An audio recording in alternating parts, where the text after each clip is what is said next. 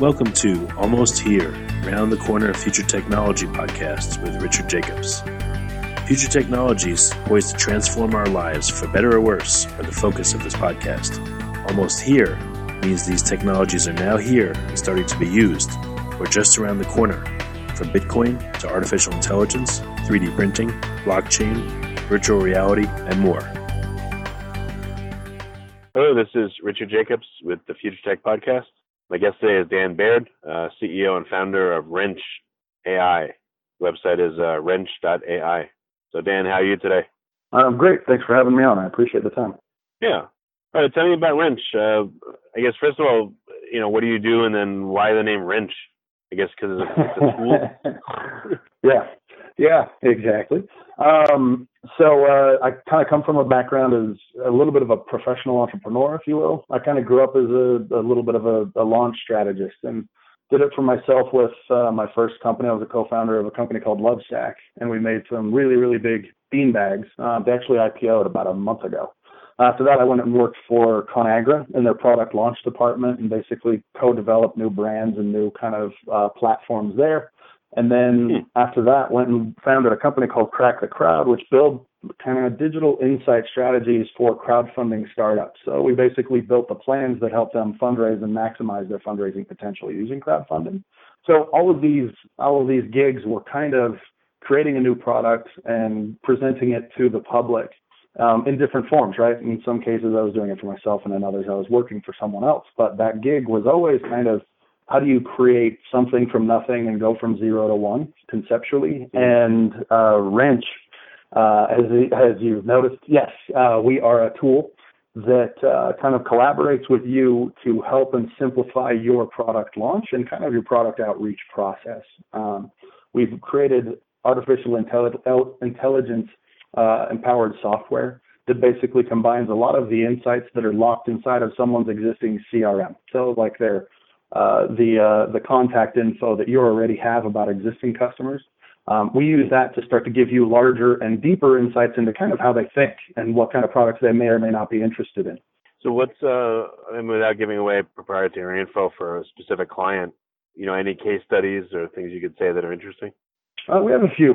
Like right now, we're launching into kind of a beta program. So we're actually using the methodology in this is actually a lot of the same kind of insights and built on kind of some of the premises that I mentioned earlier. It comes from work that we've been doing for, coming up on 2 decades now. So some of the strategy behind it is, very much kind of established, as kind of use cases. We built a product at Crack the Crowd called Parkour that would essentially just take a lot of the insights where someone would say, okay, I need to raise X amount of money. And that would sometimes be 10,000. That would sometimes be, billion. We would basically look at the people in their database, reverse engineer who are these people and what type of work do they do, what type of jobs do they have, what type of products are they interested in. And we would start to come up with and generate data that would help them understand what converting them into customers would cost and how much it would be worth. So we have several that are kind of built into those, and we have some, the product is live and we've got case studies on our website right now. One of the most recent kind of client adopters was called Upside Avenue. This is like a real estate firm that specializes in multifamily real estate. And we basically took their investor list and showed them 4 or 5 different ways they could cut it to kind of maximize the potential of everyone that was on there, right? What method to reach out, who may or may not, you may or may not want to save toward the end of your selling cycle, maybe so you can develop kind of a little bit of a feedback round where you learn from a handful of the people that you can kind of afford to make mistakes with. Either they're, they display either a profession or maybe a shared profession with you that sometimes implies that they're more willing to give you feedback. And then we save the ones that really are able to write large checks towards the end so that you've got the pitch down. Really, you've really kind of nailed it before you go to the ones where it really matters. So that's one of the existing examples. Well, how do you know, looking at a database, how would you tease out the factors that would mean someone would spend more money with you or be a better customer or that kind of thing? We combine a lot of kind of digital marketing strategy with a lot of publicly available data. So you can go through and take someone's contact info and find them on platforms that they want to be found on, quite frankly. Like, you hear stuff in the news where people are going through like unfamiliar, they're selling data in a way that the consumer doesn't ultimately like. I'm not a big fan of it. There's a lot of other platforms like LinkedIn and other things like that where people are much more, well, they actually want themselves to be found on a platform like that, right? And there's other locations like SEC data and other things that where people are actually publishing their financial fundraisers or other equity fundraising expertise or past fundraisers, where you can start to tie them to specific industry expertise, product titles, and then you can use that to start to understand, okay, cool, this is where they spend their professional time. This is where they spend their time and money when they aren't on the clock, so to speak. And you can use that stuff and kind of create overlays that help you understand how educated are they in a category. And if you understand how educated they are in a category, you can start to understand, all right, am I going to be spending a lot of time teaching them how this product works and what it does, or are they really well educated already and I just need to show them why I'm different than the next competitor, right? Does that make sense? Does the analysis require, the company that has the data getting more data, or do they usually have plenty in order to make determinations? We tried to build a process that wades companies into the deep end, so to speak. When we came into this, my side of the equation, when we kind of merged companies, my side of the equation was largely product focused, and the other teams were more focused on the data science and software. And when I started becoming familiar with how those other operations worked, it really brought a lot to light. And one of those really, really big insights is, one, just the significance of artificial intelligence. And you hear it in this space a lot, but it's not a joke. It's going to change the world and how we think. It's industrial revolution size technological advancement in terms of kind of the scope and how it will impact our lives. But simultaneously, how it works and how people understand it and how they implement it is a huge gray area. And I've never seen a space that had a larger gap between kind of the technical minds in the space and the consumers of it. There's a ton of applications for this, and almost any process that you can automate and anything that you can break down into basically 1 second segments and 1 second decisions, you can turn into AI, and sooner even more than that. But the challenge in terms of like, what do we apply, how do we apply it, and then the business owner's skepticism of, hey, did you actually make a good decision and will it work, is really, really, really, really high. So what we wanted to do is, as we implemented that wrench process, we wanted to wade people into the deep end where they started with no data. I mean, in some cases, we need you to bring like your existing kind of database so we understand where you are in your product purchase and launch cycles and what existing products are already on the market. Anytime we have access to more data that's already been built, the better. But in the event that someone was really launching a new startup with a new company, we could take very, very small amounts of data and build something, and again, the more they integrate, the more they provide, the better the predictions and accuracy become, but it isn't required. And that beta product, Serendipity, was intended to be a bolt-on to, like, say, an intercom instance or another CRM application, where we can basically use just contact info and go and enrich that from LinkedIn sources and other sources that I've already mentioned to start building a lot of that data and a lot of those insights. It's about 1 to 2 man-hours worth of research per contact in your database in seconds, milliseconds in some cases. So I guess the low-hanging fruit is, because you have contact data, you cross-reference it with, like you said, LinkedIn and other data sources, and you're able to tell a lot more about who's in your database and kind of silo them into, let's say, people that have money or people that have transacted with other companies before, or that kind of thing. Yeah, yes, and as you mentioned, that's low-hanging fruit. The cool stuff that AI can really do, that really starts to kind of blow your mind, is when you start to see that they can reverse engineer what type of personality type you have based on the words and the semantic selection you make in your language, right? That's where you can start to discern and understand, like, hey, is someone an extrovert? And you can start to understand, yes, they are, right? An extrovert is much more likely to talk about interactions with larger groups of friends and family and stuff like that. So if you were just looking at like a LinkedIn profile and they were talking a lot about barbecuing and friends and family on the weekend, I mean, that's the simple version of it. But it's one of those things that in cases you don't recognize that until you're actually able to really have someone with infinite amounts of man-hours, the way AI would, sit down with each individual and each profile and each user behavior and each post on, LinkedIn to say, what does this potentially tell us about that? You said there's a big disconnect between the technical side and, the usefulness side of the practical side. Sure. And largely the nickname of Serendipity is this beta product launch was intended to find something that, one, connected really easy to someone's existing marketing and CRM systems, but simultaneously was the equivalent of programming luck into your business model. We were saying, can we make an experience where people don't even act differently, where they use their existing methodology, where they don't get trained on a new application or anything like that, but they just start operating more efficiently without having to do anything else, retrain anybody and whatever. That's like serendipity, right? It's like, hey, found luck, it just started working. So what we found was started building programming and person matching relationships that started to match people with other like-minded individuals, just because like certain people are going to potentially have a better interpersonal interaction with someone on the phone that they've never met before. If, say, for instance, they're both extroverts. That's actually a pretty easy example. Extroverts both kind of understand the rules of the game that they play by. They understand kind of how the other person thinks.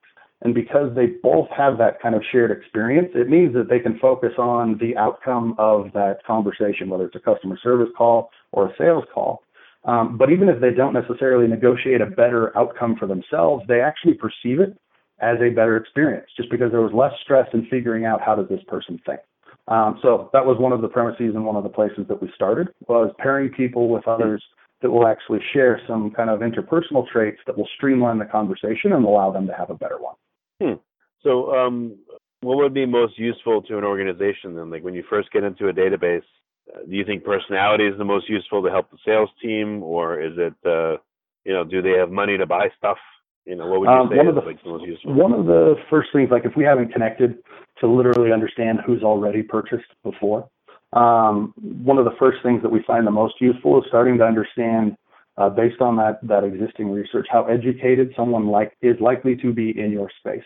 Because we can't, you hear about some of these things, you go, well, you can actually figure out a lot about a person. It kind of sounds spooky in some instances. And the reality is yes, you can learn a lot. Simultaneously, I can't convince you to do something that you don't want to do anyways, right? You're obviously a very smart, sentient being. And there's very few individuals out there that you could convince to do something that they didn't want to do, buy something they didn't want to buy. The usefulness in many of those cases is finding out how much education someone has, not just, let's say at a school, that's almost, irrelevant. But when someone's at the end, you understand how much and how versed are they in a very specific category, and usually the one that we're trying to kind of operate in. At the very least, you can understand that if I engage those people, they're much, much closer to a buying decision if they haven't made one already. And simultaneously, if I get on the phone, the likelihood that I have to explain how this product works and what other steps they need to understand to implement it gets lower and lower and lower. So even though I can't necessarily tell you exactly who will and will not buy, I can tell you who will be that much faster to make a purchasing decision for you and be able to give you feedback on a more meaningful level. So that's one of the first places we start, is we start detecting language that evolves as people evolve as they move through the category, right? So imagine if you're buying running shoes. Someone at the open end of the category might talk about them as just running shoes. Someone that is in the middle of the purchase category or the middle of the buying journey will get more sophisticated language, and they'll start saying Nike and Adidas and other things. And then if they get to the end of that buyer's journey, the likelihood that they can start talking about very specific product models goes up. So as you start detecting that different kind of semantic use of language, you can start understanding, I can't prove yet whether or not they've bought or not, because rarely do people explicitly say, I picked up XYZ pair of shoes.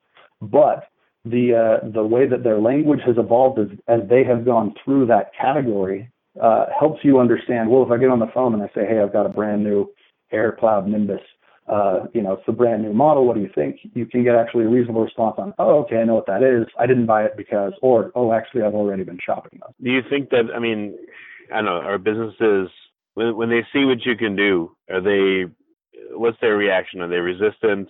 Do they think that it'll work for them or not work for them? Like, I don't know. I'm sure you get all kinds of responses, but are they excited? What happens? we get a lot of wow when people look at the actual results during demos. So, you're beginning to kind of show them what their own data does. And the results there are usually a wow, and simultaneously a little bit of a skeptical one. We try to sit down and basically say, okay, cool, we've got the first one. Let's see what we can do with it when we start integrating it with live data, because they'll obviously be able to tell us and help us understand the people within their purchasing funnel more and more directly. So, but yeah, it gets to be wow. And it, again, is most AI, contrary to popular belief, really is about process automation. It's about making small decisions milliseconds fast, even faster than that. So a lot of the trick is essentially figuring out systems where you can start to break down how a decision is made into small enough increments and then into smaller systems where you can check on it. We call it supervised learning, where a human can be in the loop and detect, how is this kind of decision being made, or at least just checking the output. Am I okay with this output more often than not? So we usually get wow, and then we get a little bit of skepticism. And then we get a check to the database, and they go, well, that one's not right. And we go, yeah, but check more. Don't just check one. Check a larger swath. And then when they start looking at the full list, they usually start going, oh, I see how it got there. I'll be honest, I had the same kind of skepticism. When we push out a lot of the numbers and the data and the lead scores and the preferred contact channels and the preferred person to pick up the phone, even I look at it and I go, that can't be right. And then I start digging through the data and everything that made the decision, and I go, oh, wow, that's right. Yeah, that is actually that's the same decision I would have made. So it's a very cool world, and it's a very nifty kind of vantage point to be, watching a space, helping people evolve this quickly, right? Like every company on the planet has a marketing and sales division on some level. And when you look at the people that can adopt this type of technology, there's research platforms and firms out there that have basically estimated that literally trillions of dollars is up for grabs, because if you can make those systems that much more efficient, you're just taking business away from a competitor. So it's really cool to be on kind of the side of the equation where you're helping people kind of devise those systems and figure out how do we make them that much more quickly? How do we make those interactions with our customers and prospects that much more meaningful? So who's a good candidate to use this? Any business? Do they have to have a certain number of clients, like, in the thousands or tens of thousands, or, what's the recommendation?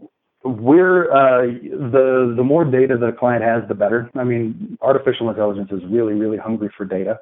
And the more you can feed to it, the better it does. And as I mentioned, we tried to mitigate that by finding data sources that we could connect to, whether or not you had them, that would kind of help the process along.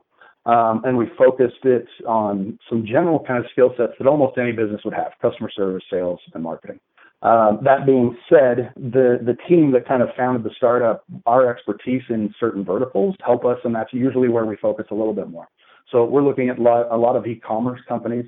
We're looking at companies that are in like finance, and we're looking at a lot of companies in fundraising for that reason. But right now, if you want to go and check out the beta, you're welcome to on Wrench AI. Sign up and just submit your email into that system, because as long as you have one of the larger CRMs, being like Salesforce, Intercom, Zoho type stuff, as long as you have one of the larger CRMs and your company's operating with that, and you have basically more than, usually I say 5,000 for me is probably the low end. That's usually the sweet spot and where it starts to really kind of become more and more efficient. But you can do it with databases less than 1,000 and still get meaningful insights out of them. So anyone and everyone that wants to sign up will happily notify you as the CRM comes online. And then we have packages, and we have some starter beta packages that actually allow people to get the first of their, I think it's the first 1,000 contacts that they have in their database for free. Well, is it pricing by number of contacts, or is it by level of analysis? Yeah, sophistication? It's usually it's a combination of those two, exactly. So it's monthly active users combined with the level of data integration that we need to go into. So if we need no data integration whatsoever, we don't charge you for it. But as I mentioned, once you kind of get through that initial pass, and if they want to go deeper and say, all right, let's start generating lead scores and applying kind of existing trial and repeat purchase behavior to what you've already got, that's where it starts to go up a little bit more. But it's a pretty easy to understand kind of model, and it's priced really favorably for the client. So. Well, you said is it in beta or is it ready to be deployed? Like, what stage is it at? If someone goes and signs up today, can you work with them, or do they have to wait for a while?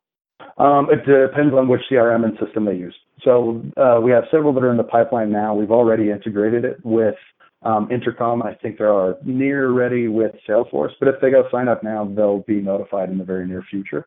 There's also, in some cases, ways that we can do stuff very easily, just via database launch, right? Where we can either, as rudimentary as just passing CSVs back and forth if they need to. But we can service everybody that signs up now. So. Okay. Well, very good. So where should people go? Just wrench.ai, or is there another URL? Yeah. Go to the website. It's wrench.ai. You'll see the subscribe box at the top there, and go ahead and subscribe to the Serendipity beta if you want to hear more. If you have any questions, you're more than welcome to hit me up. I'm Dan at wrench.ai. I will actually respond to your email. So. And all right, what's ahead for the next year or so? Like, how is this platform going to grow and evolve, or do you just need more, use cases in order for it to really see what it can do? We're going to be involving it over the next year. So we focused on those verticals as the initial kind of launch paths. We'll be integrating larger and larger data sources, and we'll be handling more and more data types. So AI has been evolving. It's starting to incorporate, not starting to, but we're starting to get more abilities to handle more data types and generate more insights out of them, right? So you're starting to see a lot more companies that are focusing on how do we incorporate the use of photos, headshots, and video into the product, and how can we glean insights on either how the product's being used and other things from more rich media data sources, as they call them, unstructured media. So we'll be processing and expanding the product in the next year to handle those. Any really surprising or unusual insights you've gotten from running it? I've learned a ton of, I've learned a lot about myself, going through a lot of the strategies and how a lot of this stuff kind of connects from one place to the other. I've learned a lot of, like, in testing the product, other people that kind of align with me that kind of surprised me. And I've learned about a lot about kind of how people work and don't work. And I've especially probably learned the most just about the AI. I mean, again, I'm the less technical side of the equation at our company. I'm more the product and the software intelligence. But the significance of what artificial intelligence actually is capable of and is not capable of, how much more hype it's received than it deserves in terms of kind of narrow AI intelligence, right? That very specific 1-second decision making. But how incredibly significant that decision-making will be for our society is huge. For anybody out there, I mean, it's one of those things where I am not convinced in any way, shape, or form that anybody is safe from AI, and the game is beginning to become who can create the most innovative and creative tool faster. And I think many, many more technologies and many more companies will feel that pressure. We feel it a lot right now, but I just think it's going to get faster, stronger, and people are going to be focusing on, all right, how can we do bigger, fewer, better innovation strategies in the future? And for that, I think we're in a really fun spot and a really innovative and kind of interesting spot, and I'm excited to see how it all plays out. Well, that last question, what do you mean you don't know if anyone's going to be safe from AI? Meaning just it's going to affect your life regardless, or did you mean something else? It means that any part of your job that involves a repetitive process is going to go away. It means that the really, really hard things, and they can, in my opinion, you can still kind of fake it, where they can say, hey, AI can write a symphony. AI can review 100,000 past historical works. It can make deductions on, what the structure of those works are, and then kind of replicate them. But the most safe person in this kind of new economy is going to be the creative one. It's going to be the person that, you're already seeing it, a lot of self-driving cars, right? These are totally repetitive process type tasks, but they're ones that actually drive a lot of employment in this country.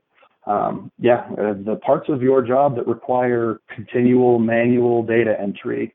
And again, the more and more you think about what do I do more than once every day, literally only need to think about once. and you realize how much of your job that is. So like, here's another kind of use case. If someone was building a job description, they could have, you have like an HR person, and they have that stack of 100 resumes in front of them. And they're basically trying to understand, all right, who amongst these 100 resumes has the technical skills and abilities that I need to do my job in picking the right candidate. And there's some complexity there. So keyword research by itself is out, right? There's software programs called Go. So the keyword Go is just too general, and it's just too confusing for a keyword research tool to devise. The AI could go through that pile, and it wouldn't pick out like the outlier genius that no one had thought of, but it will probably pick out the top 5 candidates that you will have picked 3 or 4 from, and it will do it in a millisecond. Now, your job doesn't necessarily go away as that hiring manager, but it does mean that you create that job posting, and as soon as you hit the enter key, you potentially have 100 very viable candidates turned into 5 extremely competent candidates immediately. And now your job becomes interacting with those candidates as opposed to spending an entire day just sorting, filtering, and going through them. It means you can potentially do 5 to 10 to 20 times as many placements by yourself that you could have, done even a week ago without that technology. So it doesn't necessarily mean that the job is completely going away, but it does mean that job changes dramatically in terms of what it does. It becomes very quickly a person-to-person interaction. And a lot of the work that we do in fintech, there's a lot of investment capital. There's a lot of people that are working with robotic investment advisors. Have you heard of these robo-advisors like Wealthfront and things like that? They basically found that your wealth management advisor was picking and choosing stocks, and they weren't right all that often. They created algorithms that could start picking and choosing stocks way more efficiently and way less expensively than any investment manager could. And that job didn't necessarily go away, but what it is turning into right now is a person-to-person basis. It becomes, well, the technology is going to pick a better stock than I could. What I can do personally is pick a very personalized experience, and I can really understand the risks, the challenges, and the life stage events that you're going through, so I can understand what types of thoughts and questions I need to ask you about what the ideal risk profile for your portfolio looks like. But that person's job as a stockbroker is very much now understanding the person that they're investing on behalf of, because the actual investment is taken care of by algorithms that are just way more efficient than we'll ever be. So it changes what we do and how we do it pretty dramatically. And again, there's white collar, blue collar, it's all, everything. There's AI algorithms that are picking ideal heads of lettuce and stuff right now. They're just that good at recognizing them in less than a split second and telling you whether or not to pick that one or give it another week till it's ripe. So everyone's job will be impacted. Well, very good. Well, Dan, thanks for coming on the podcast. I appreciate your insight, and I'm going to check out Wrench, and I hope listeners will as well. Thank you. I appreciate the time, and we appreciate the time and looking forward to the next. You have been listening to Almost Here, Around the Corner Future Technology podcast with Richard Jacobs. Subscribe to this podcast, post a review to discover more future technologies that are poised to transform our lives for better or worse, such as Bitcoin, artificial intelligence, 3D printing, blockchain, virtual reality, and more.